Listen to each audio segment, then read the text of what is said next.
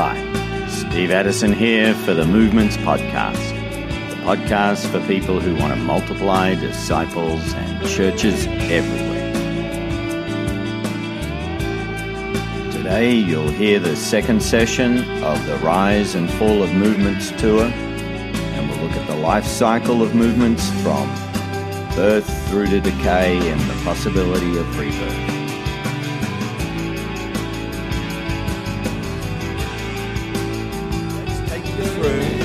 The movement life cycle and the stages of development. And we'll touch on some case studies in history.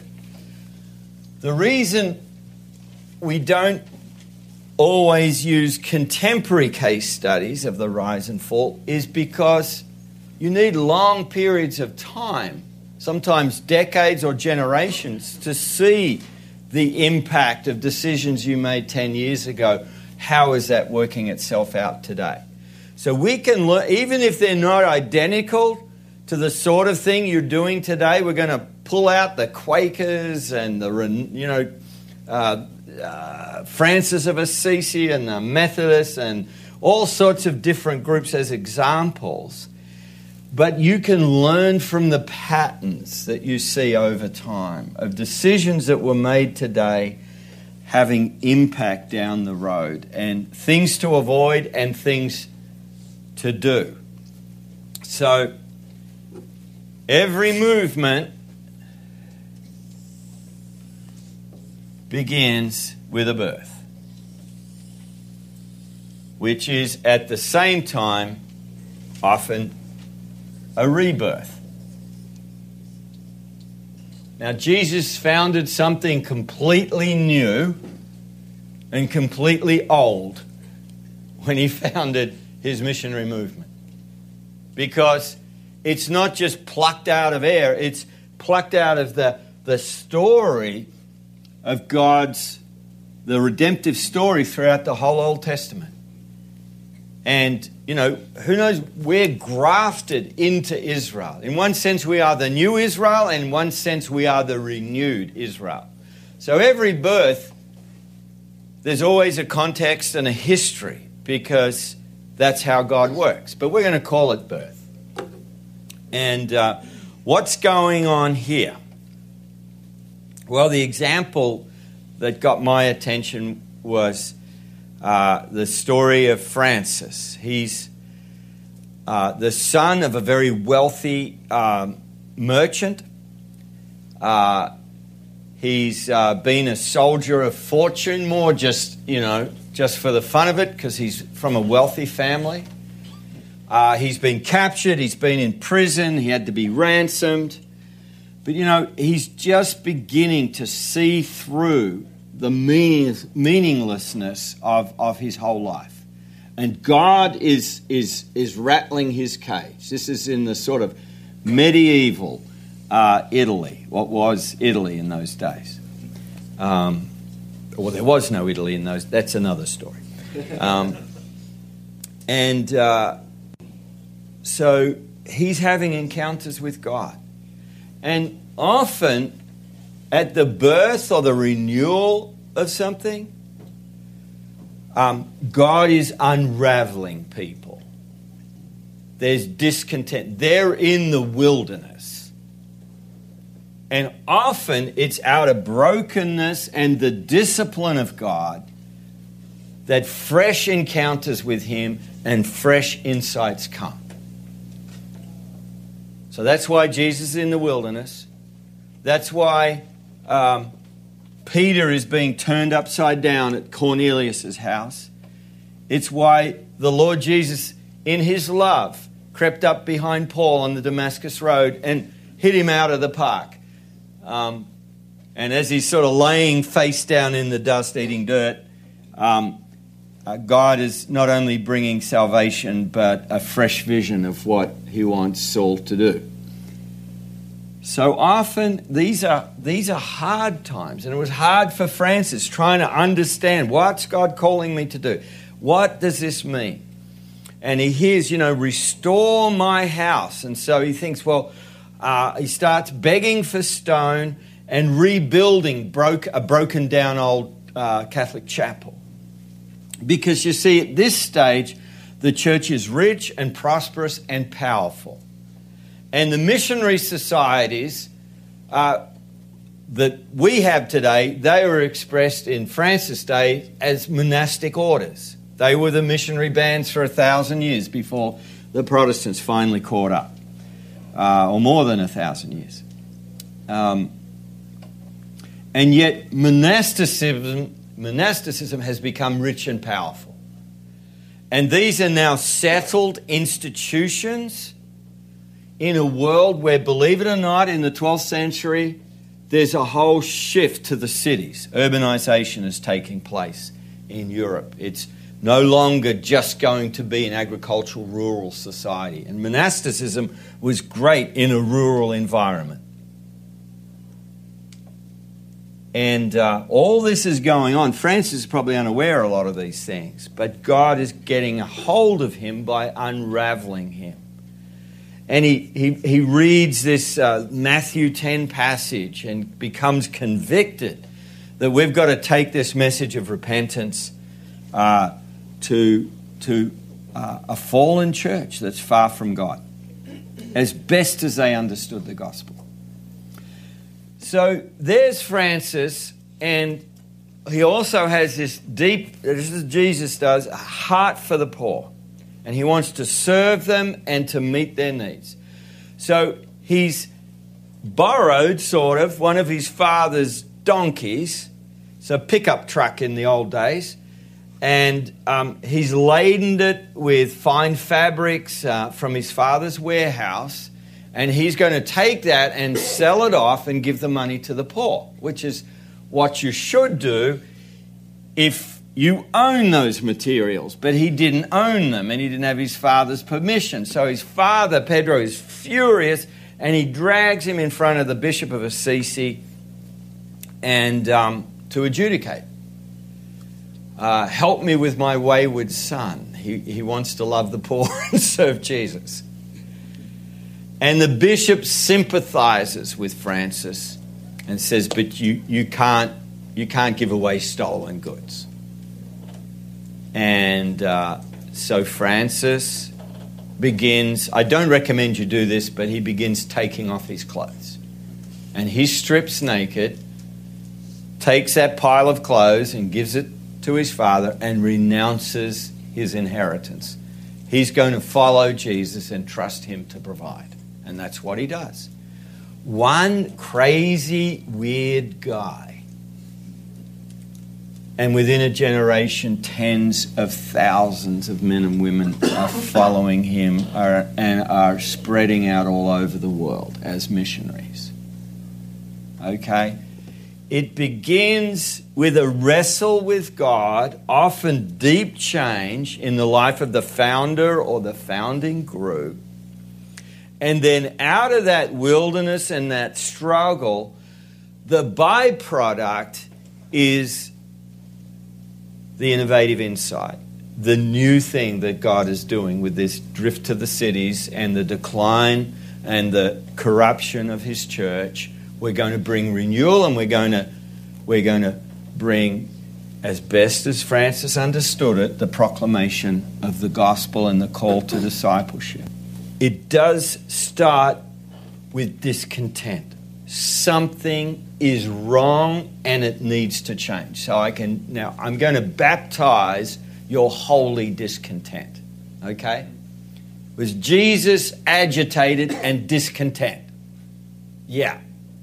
He wasn't nice about the state of the world or of God's people. He's agitated.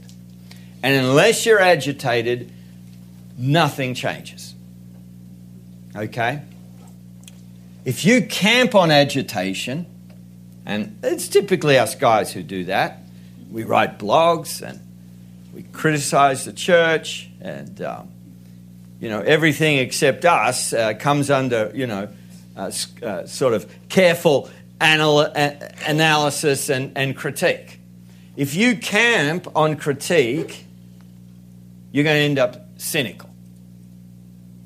So you've got to turn the critique and the discontent into a a vision of what God is doing.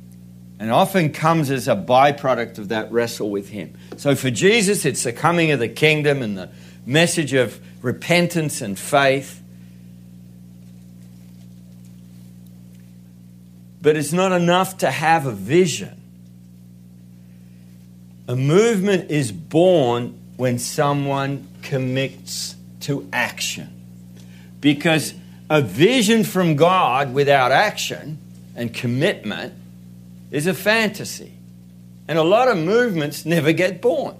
It's just a bunch of people critiquing and visioning but never doing anything. So I like in this whole emerging missional conversation, I just keep looking for the stories. Where are the stories? Or if any new book comes out or any whiz-bang model comes out, just where are the stories? Where are we seeing lives transformed by the gospel and people learning to follow the Lord Jesus and gathering in communion? Where's that happening? Because critique and vision is nothing without that commitment to action, and then that early group begins to form. It's not just a single founder, but pretty soon there's a bunch of other crazy people. And typically at this point, there's no proof or evidence of anything, okay? When someone says, prove to me that it works, okay? You've just found someone who's not a pioneer. Pioneers go on gut instinct. They don't ask, does it work? They ask, is it right? And I'm not even sure, but let's give it a go. Let's see what happens if we dive in and do this. So commitment to action is what kicks us in to the growth phase of a movement. Oh, this is John Wesley. He's had his turmoil. He came to Georgia. Really. He was a missionary in Georgia. And he was a failure. He had a failed engagement, I think it was, and failed in his ministry. He returns to England a broken man. And the Lord says, wow, I think I've got something to work with now. I found myself a failure. Someone who's broken before me. Someone who knows their need of me. Somebody who is willing to trust me even when it doesn't work. And his heart is strangely warmed. And then off he goes on his horse. He's going to disciple a nation and restore a fallen church. And so it comes with his commitment to action out of this turmoil. And so off he goes to Bristol because Wesley doesn't know what to do. He doesn't know what he's he knows who he is now. The identity piece has shifted, but he's going to learn by doing. And he goes up to Bristol, and here's a man, he's a good Anglican. He died an Anglican. And he goes up to Bristol thinking, for anyone to get saved in any other place than a church building, that would be sin. And he looks at Whitefield, who's invited him up, needs some help, because Whitefield is sharing the gospel with thousands in the open air.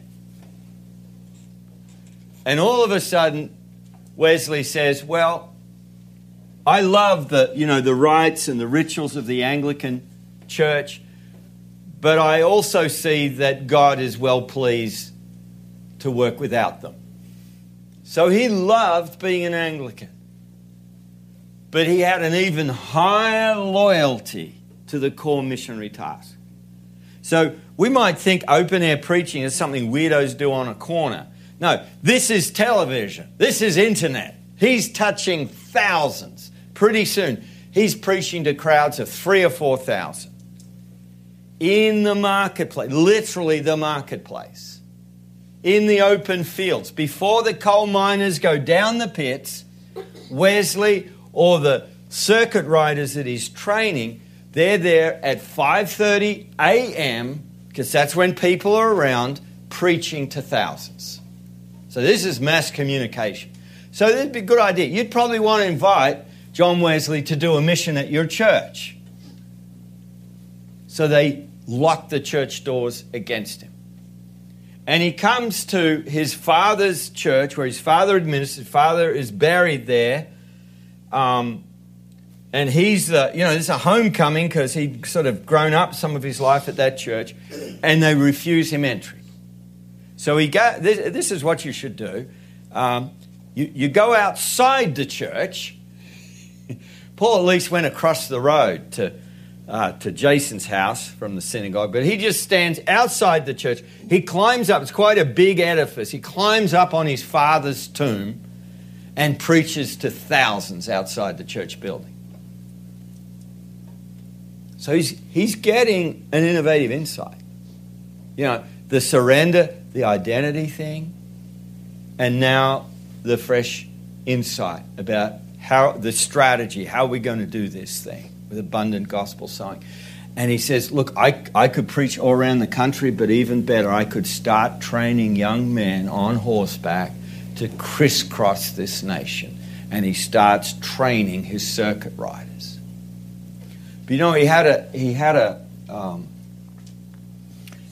a saying. He said, I will never strike a blow, I will never land a punch unless I can follow it up. So even if he can preach to thousands, he's not going there. Well, he did for a while and it was a failure because people just evaporated. He's not going anywhere to preach to thousands unless he and his circuit riders can organize people into discipleship bands and classes, and the Methodist functional equivalent of a church, a society. So everywhere he goes, he didn't consider that people would get converted in the mass crusades. They got converted in discipleship groups.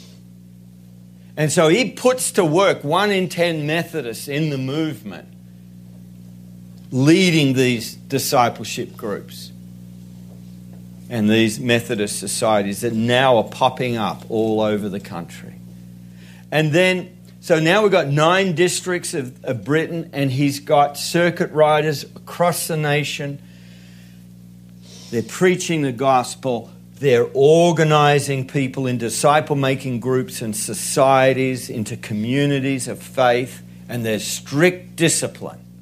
Movements raise the bar. They lower the bar on who can be a leader, and they raise the bar on who's a disciple.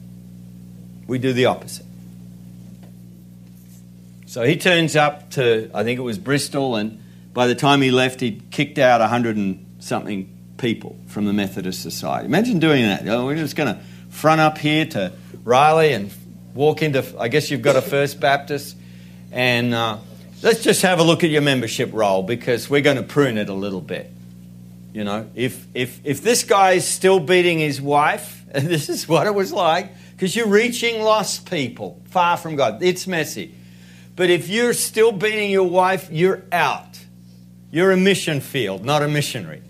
If you're still a drunkard, if you're still smuggling, imagine that. So here's a list of people. Wife beating, drunkenness, smuggling, you're all out. You can be a mission field. Because this is a disciplined movement.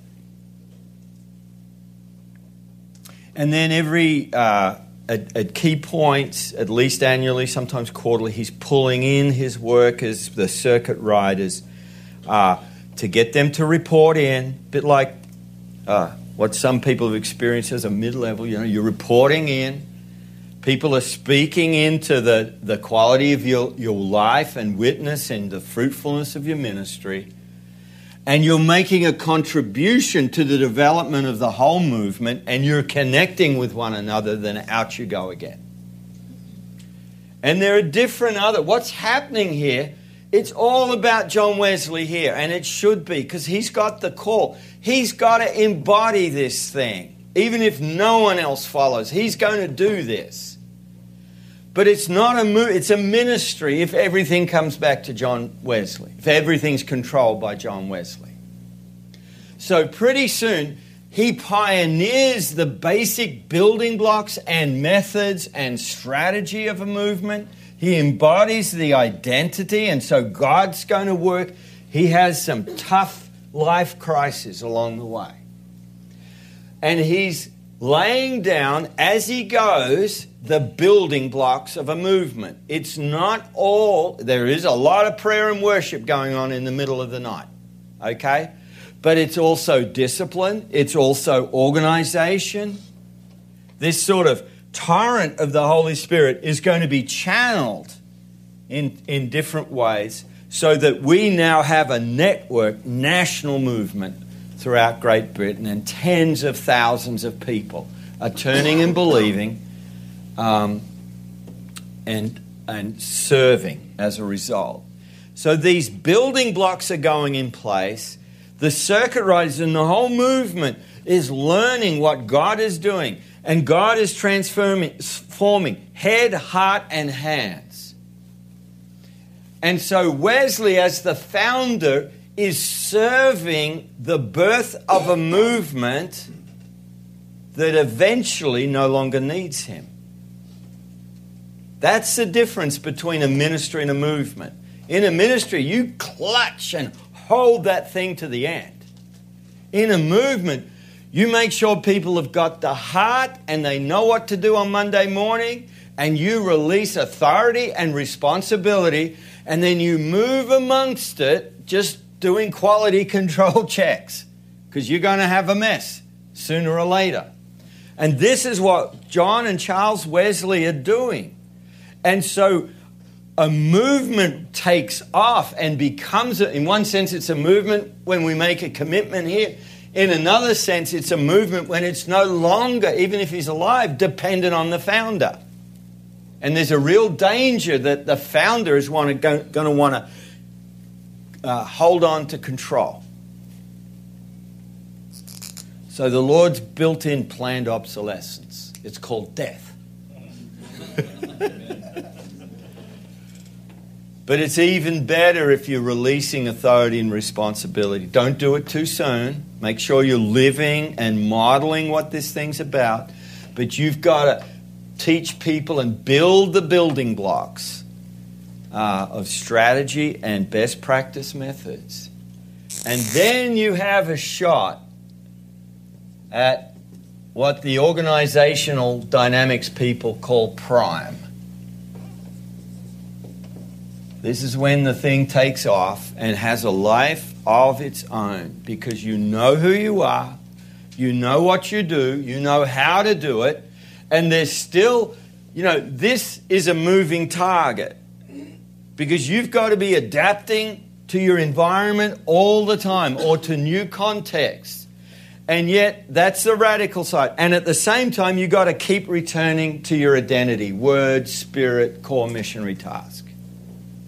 Okay, so you don't just, we've reached it and now we're going to take off. No, it's a moving target. But it happens.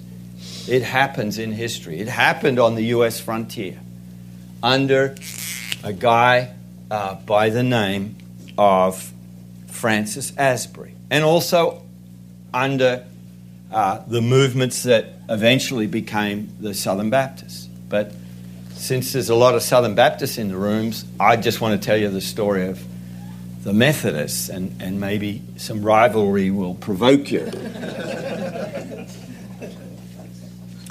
So when Asbury arrives, it's around the time of the Revolutionary War, and with independence, a lot of the Methodist leaders, pioneers, went back home to England, because Wesley was a monarchist, and he wanted the Methodists to toe the line. And there's a wonderful thing about the tyranny of distance, that he couldn't control this thing, And Asbury was loyal to John Wesley, but he also knew there's something more important with the rights and wrongs of the Revolutionary War. It's the gospel. So I am not a monarchist here in America, or I might as well go home. And there's just a couple of hundred Methodists and just a few leaders. And within, by 1850, we're talking hundreds of thousands of people across the United States and especially on the frontier. And many of those are new believers. Because the reason your nation has the faith that it has is because of this era up to in the 19th century. And it was the Baptists and the Methodists on the US frontier who captured the nation. You know, the Methodists were about 2% of the believing population in the United States in 1776, and they're 34% in 1850. There was one organization more extensive than the Methodists, and that was the US government. Otherwise, it was the Methodists were everywhere.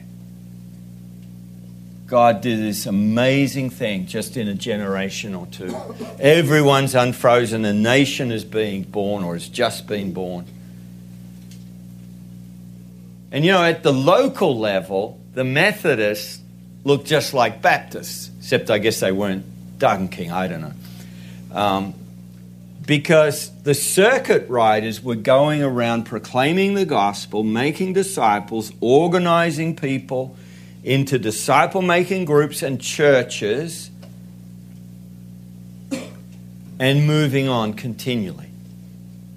So it was a circuit. You saw your local Methodist circuit rider every 6 or 8 weeks.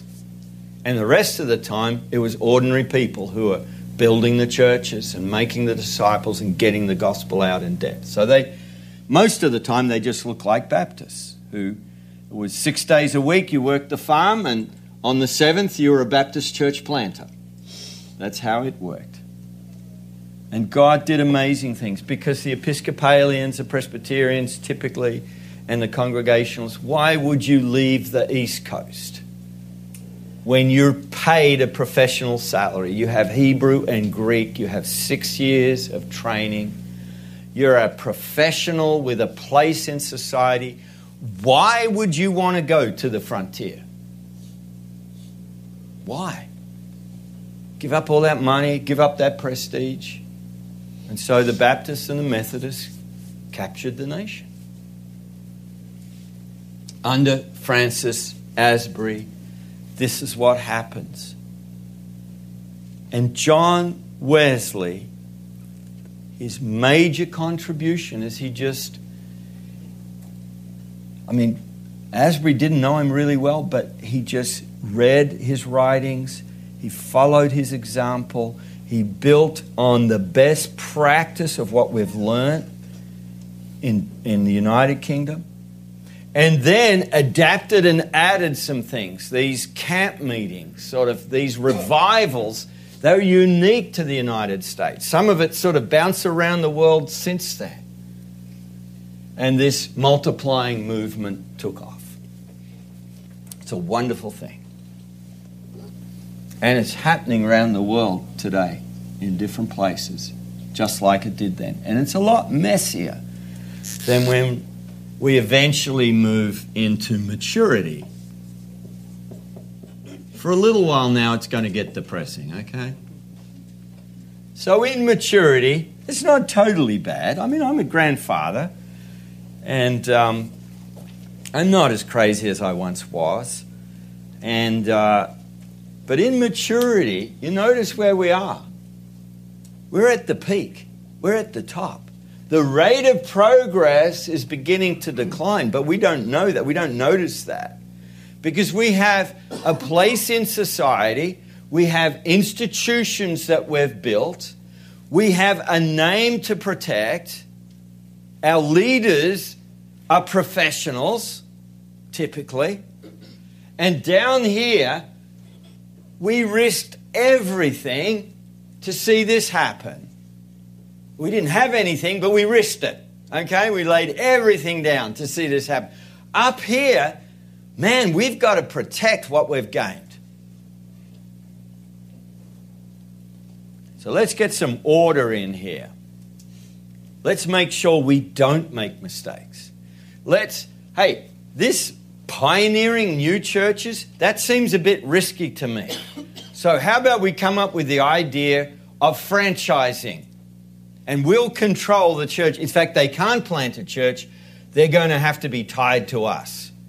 And we'll tell them what to do. I'm not saying never do multi-site, but it's not a multiplication strategy, addition strategy. And it is safer. But you just cut your R&D arm off. And you just excluded the crazies on the fringe. That's all right. No place left, we'll find them. George will find them. Okay? So this is all about protecting what we've gained. And we're going to become more formal. I have spent 17 years of my life in one way or another in higher education. But once you require higher Western education before someone can go plant a church or preach the gospel, you're already finished. Okay? Or in need of serious renewal. You better have St. Paul's, and John Wesley was well educated and he's a great thinker. But he, just as Paul did, he leveraged all that to mobilize God's ordinary people. Okay, so this is what happens in maturity. You haven't lost your identity, but you're straying from it. In decline, you're losing your identity. Eventually you start persecuting those people who still have the identity and have been able to stay around. You start squeezing them out. You become even more formal and safe and secure. It's like the difference between here and here was in England. The study came out that that 81% of people at different levels would really rather not hear the gospel, and some quite antagonistic. And so in the declining church's response was, we better be careful. We might make things worse. Okay? The movement guys said, 19%? 1 in 5 are ready to hear the gospel. That's millions of people. Let's get out there. You know, that's the difference. So in decline, we don't have time. I looked at the Renaissance popes. And they're so isolated from reality. They have a bubble around them of wealth and power and prosperity. In fact, they're almost at the death now. And then way out there, because the breakthroughs always occur on the fringe, never in the center. Way out there on the fringe is this Augustinian monk called Martin Luther. And they have no idea of the revolution that's coming. This is what happened to the dinosaurs. Movements can end up not in death, but decay. I used to say death, and then I discovered that religious organizations are very resilient. So if you're in a mainstream, what they used to call a mainstream or an old stream denomination, you've not only drifted from the gospel, you're now denying it in one way or the other. And you think, well, surely then, if it's based on the life and ministry of Jesus, the thing's going to fall over and die. Well, not necessarily. Because every time you close a church down, and it's typically in the inner city, you win the lottery. You get millions of dollars pumped back into that decaying institution. And you're decaying when you're living on external life support.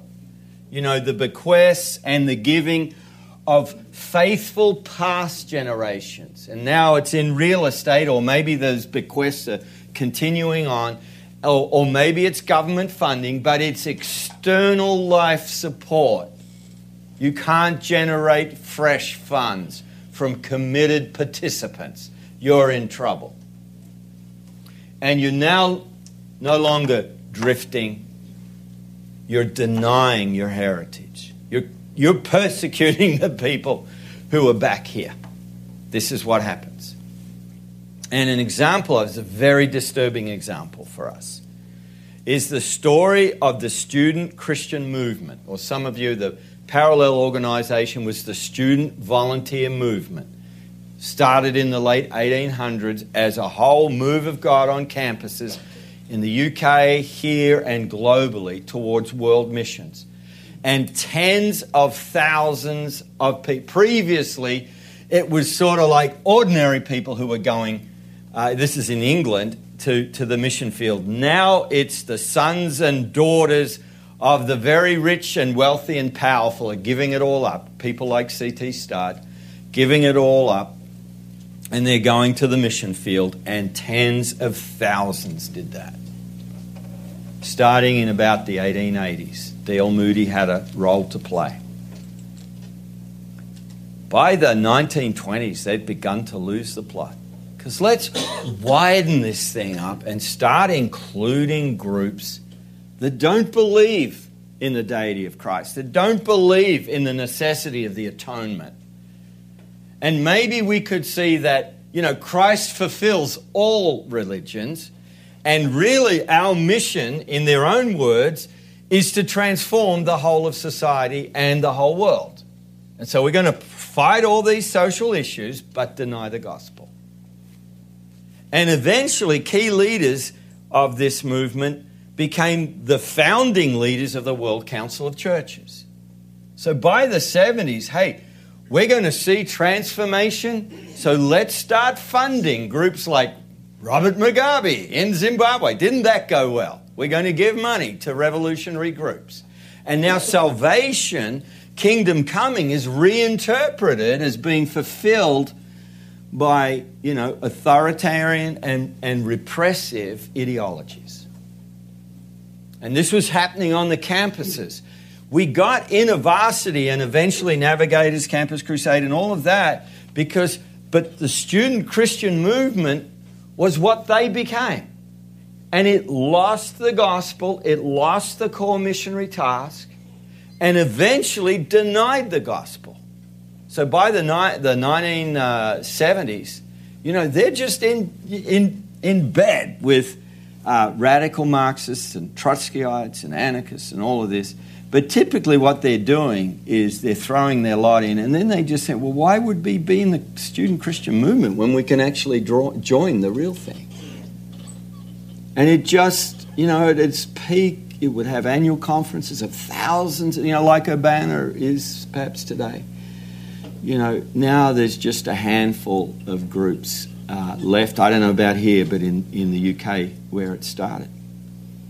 So really, it only can take a generation or two and you can jump this whole thing. It doesn't have to be. This is not an inevitability, okay? The general trend is movements eventually do this over time, but God births new things. So just where you are with 2 or 3 people, why don't you just redraw that and explain it and just talk about what's an insight that's come out of that. We want you to live with the depressing side just for a little bit longer. My editor, when we're doing this, she said, this is awful, Steve. This is awful. Okay, well, this is America, so we're going to be positive, okay? We're coming back after you've talked for a while and sackcloth and ashes and got afraid that this might happen to you. We'll talk about how God brings renewal and births new things. So in little groups, just talk about what you've heard, redraw and explain briefly this life cycle. Okay. There's a couple of ways. One is don't assume just because you raise discontent that others will be discontent. You can't control their responses. But you can do things like, hey, why don't we just take a walk through the Gospels and Acts and use a grid like, how did Jesus connect with people? How did he bring the gospel in? How did he make disciples? How did he form community, both Gospels, Acts? And how did he multiply leaders? Let's just ask those questions of the Scriptures and allow the Word and the Spirit to go to work. Now, obviously, for someone to be willing to go that journey, they've already got to have a bit of discontent and openness. But at least it's not you grumbling about your parents' church or the mega church or the hopeless organic house church people. You know, it's not the model of church war. It's actually, getting back to word, spirit, core missionary task. In the scriptures, that's one way to do it. The other way is drag them out to where something's happening. And for many people, that, because the early adopters just get it by instinct and can't work out why all those other people don't get it. Well, the way God's wired people is sometimes they do need to see it happening. And so a mission trip or a trip into the harvest or a meeting of new disciples where it's okay to bring someone in and they begin to see what God is doing. But again, someone said that the same sun that hardens clay melts wax. So for some people, they saw what Jesus was doing and they were hardened.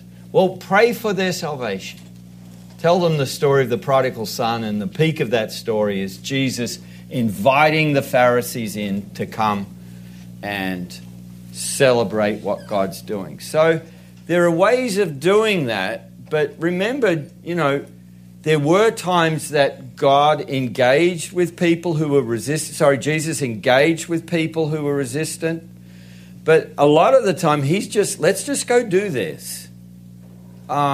And let those stories of God's activity warm and speak to hearts. So at the end of the day, discontent is what agitates you to press into God, to press into the scriptures, to be out taking a step of obedience so that you're finding answers.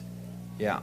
Well, in the early stages, there does it's the control of a founder who's really signed up and is doing and experiencing these things. So Wesley's going to pull his circuit riders in and he's going to inquire into their life, the fruit of the Spirit in their lives and the effectiveness of their ministry. So he's in charge, okay? But he's not, when it takes off, because it's been embodied in his life, and in the building blocks God's given him, and in the lives of the key leaders, when it takes off here on the U.S. frontier, he's probably not even alive. And yet his life, his ministry, his teachings are still having an impact. So early on but it's voluntary. You can leave anytime you want. It's not a cult, but there's really quite a tight control in one sense in terms of word, spirit, mission, and also this is what God's given us to do. So we are going to do ministry this way. There's a fair amount of that, but then it takes off and it's gone beyond the founder. Here, it does begin to disintegrate here. Here there is formality and control. And so we don't want that work of the Spirit because we're not in charge of it. We don't want groups, uneducated groups just opening up the scriptures and hearing from God. So there is a control, but it's stifling. It's not pursuing word. Paul's a great example. It's the reason Paul can say to the Ephesians, to the elders in Acts 20, I'm leaving. It's the last you'll see of me. And by the way, just remember these things. And you read Acts 20. It's word, spirit, and core missionary task. He reminds them of in his example and what God's done. And then he tells them, oh, by the way, trouble's coming, but I'm leaving anyway. You're going to have a hard time of it. There's going to be heresy. There's going to be battles. Savage wolves are going to come among you. Well, Paul, why are you leaving? Well, I got other things to do. Well, what are you leaving behind? Well, I'm leaving the memory of my example, the living Word of God and the Holy Spirit. So, well, how much control have you? Well, a lot of control if they remember my example and submit to the Word and the Spirit, but it's not Paul's church. It's the Lord Jesus' church. And so he's able to move on from those churches because of his confidence in the Word and the Spirit. You look at the fruit. You look, does this simple gospel tool, does the training we've provided, does it set people free to minister the gospel and set free the captives and form healthy disciples and churches? So you're looking for that.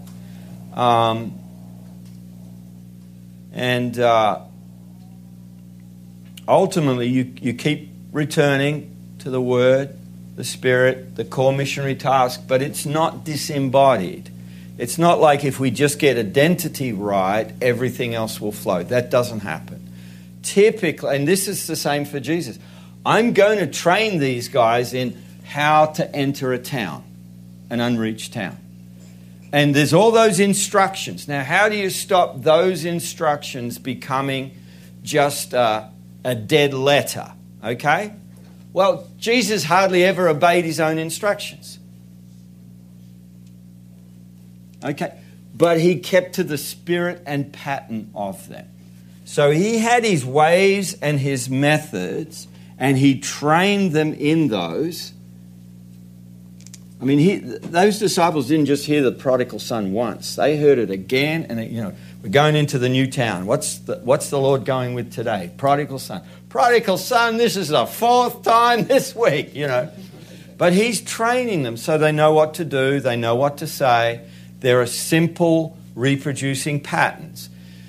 How do you stop that becoming just an empty thing? Well, that's ultimately an issue of the heart, rather than the fact that we have some simple empowering methods.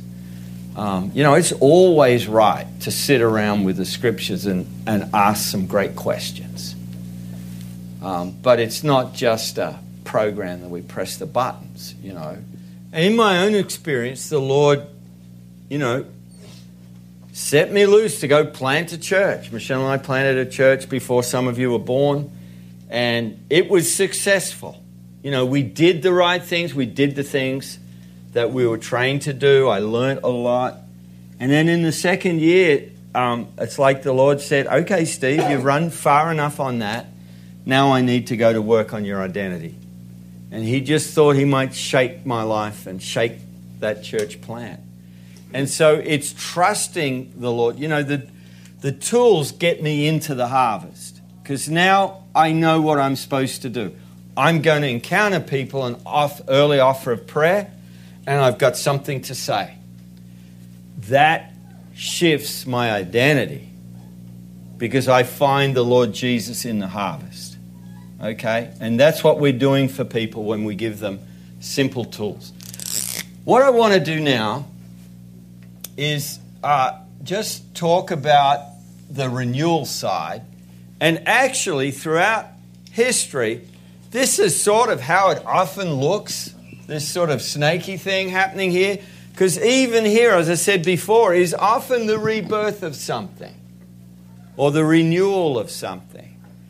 And so how does God work? Somewhere in this whole period here, because it increasingly becomes more difficult because of all the baggage and the loss of identity. But here there's some hope. So how does God... is this mic's on? Yeah, right. Great. How does God bring renewal? And this is the thing to be encouraged by. It's a work of God. Okay? It's not... We don't fix ourselves here. If you want to know what God's people look like without His Word and the Spirit, go to, I think it's Ezekiel 38, dry bones. Bones in the desert. They're snow white. They're glistening. Those people are dead. Just a bunch of bones out in the wilderness. Until the word of the Lord, the Holy Spirit, brings life. And then they become an army. But it's the Lord. Ezekiel is responding to God. Nehemiah is responding to God. It doesn't start with this incredible leader, Nehemiah. He's just the cupbearer of the king. It begins with God's intervention, and we make our response. So here's Peter. Now, here's Peter's qualifications. I don't know if any of your students, George, are this qualified, but Peter had 3 years trained by Jesus on the road. I think that looks good on the curriculum vitae. Peter was an apostle. Peter was at Pentecost, where he was filled and empowered by the Holy Spirit and gave leadership to the birth of the first church. Now, we read Scripture and Peter writes Scripture. Okay? Now, all of those things are fairly impressive, except it's 10 years since the command to go to the nations has been given. And we're not against going to the nations or incorporating the Gentiles. We just don't know how, and we don't have a strategy and a concerted effort to go reach the nations. And so we're in danger of this, of remaining a predominantly Jewish, a movement trapped within an exclusive religion with a few proselytes thrown in or converted or God-fearers or whatever it might be, and not quite knowing what to do with them. So Peter, like every good visiting speaker, can't help with lunch preparation. He needs to go up to the rooftop of the house in the nice midday sun there and have a snooze, and pray. But he falls asleep while lunch is being prepared. And down come, it's always three times with Peter. So down comes the unclean animals on the sheet and the command to get up and kill and eat. And Peter's a good kosher boy. He's not going to do that, and he's confused. You see how God is unraveling him. He's encountering God, and it doesn't feel all that comfortable. He's getting him ready for the breakthrough, for the innovative insight. And then Peter finds himself at Cornelius' house. This is how you enter someone's house if you're out with people far from God. You stand on the doorstep there and you say, well, I really not sure if I should be here because you people are unclean. Is it okay if I come in? And then halfway through his gospel message, the Spirit comes with power. It's just like one of the college chapel meetings because they all start speaking in tongues. And Peter says, well, guys, you better baptize them. This is the real thing. And then he's got to go back to Jerusalem and explain, because God's not allowed to do this. They're not circumcised Gentiles. He's not allowed just to save people like that. And for people who think, up here is unity and harmony because we're not really trying to do anything. We're just protecting what we've gained. Whenever movements are dynamic, sparks are going to fly, right? I'm not saying there isn't a unity beyond that, but there's going to be contention and trouble. So Peter's back in Jerusalem trying to explain this is a God thing. And he's relying on the work of the Spirit in that meeting, and they're reflecting on the Scriptures and reminding themselves of the core missionary task. So Peter's got to wrestle with God. God's got to wrestle with Peter. Got to wrestle with the leaders and the church of Jerusalem. There's got to be trouble and confusion. And then there needs to be deep change that returns us to our identity, the life and ministry of Jesus. This is how renewal comes. And then there's got to be a realignment. So here's the letter and here's the plan. Now off we go, Paul. And now we align everything around our identity. We work out the strategy. We work out how do we bring renewal to our structures and our systems because God has shaken us. There's been deep change. It's beyond incremental change. It's beyond let's just improve a bit it's a shift in who we are, in our identity, not just individually, but as a movement or as a ministry. God has totally transformed us now. Let's align everything we do with what He's done. Normally, we're trying to bring renewal by concentrating on the last thing, realigning everything. And it's an awful, awful bureaucratic process.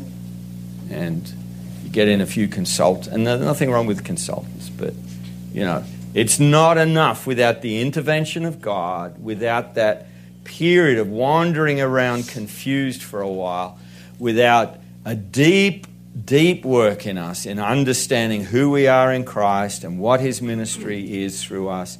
And then we go the realignment. Now, that's order of priority. Sometimes you haven't got 1 and 2, but you go on a mission trip and you're blown away. You've sort of realigned by, let's just do something, and it's brought change in your identity. And then you go back, well, now let's realign. Okay, so it's not just waiting for God to do something. Sometimes it's just take a step of obedience. But that's the pattern. And there's both a continuity and a discontinuity. So the continuity is we return to our identity, the life and ministry of Jesus. The discontinuity is now we need to express that in a fresh way. What does that look like today in this context? Example from history, I don't know if we've got time for it, maybe a couple of minutes, but an example is the Moravian movement out of Count Nicholas von Zinzendorf's estate. I think we refer to it, we tell the story a bit in the book. But there you are, it's 250 years since the Protestant Reformation, and we've sort of tinkered around a little bit like Peter and the New Testament church before Cornelius. We've tinkered around a bit with missions. Okay, there was some stuff happening, but the church is not a missionary movement by any stretch of the imagination. And it's time. And always on the fringe. God brings the breakthroughs on the fringe that impacts the center, if they want it. So Count Nicholas von Zinzendorf, I think he's in Saxony, starts... don't write that down, because I could be wrong. I think it's in... No, I'm not going to... He's somewhere. Okay. He opens his estate to religious refugees that are fleeing vicious persecution all around Europe and into Russia. And they all come with this ideal of the New Testament church that they've suffered and some have died for. Okay? So it's hell on earth for the next few years. Because if you've been tortured for your vision of the New Testament church, you're not going to sacrifice your vision for his. So there's conflict, there's trouble. It's just awful. And Zinzendorf leaves his mansion on the estate. He builds this village for them and he moves in and starts ministering. And now we're in this turmoil through God's discipline.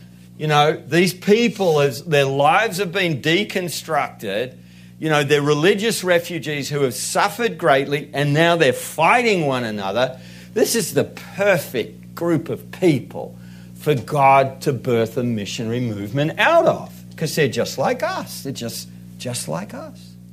And after about 2 or 3 years of this, the Holy Spirit comes as they're celebrating the Lord's Supper, and their hearts are set on fire with love for the Lord and love for one another. There's reconciliation. There's healing, there's forgiveness, there's a 24/7 prayer chain set up that went for 100 years, and pretty soon they're going to the ends of the earth. That's how God brings renewal. You've got to be desperate. And it is a work of God, but He involves us in it. And before He sends us to the ends of the world, He does a work in us. It's a wonderful story. You know, this is before William Carey. This is before John Wesley. This is the first time that believers have gone to the ends of the earth as families, not just in the monastic or religious orders. So it does happen. And typically, while we're trying to do this, we're dealing with some of these issues, okay? Don't think that you're disconnected from where you've come from, that somehow you're going to cut all that and you start with nothing, blank slate. Well, you do to a degree, but you know, this image of renewal in Isaiah, I've forgotten which verse it is, but it talks about a green shoot from a blackened stump.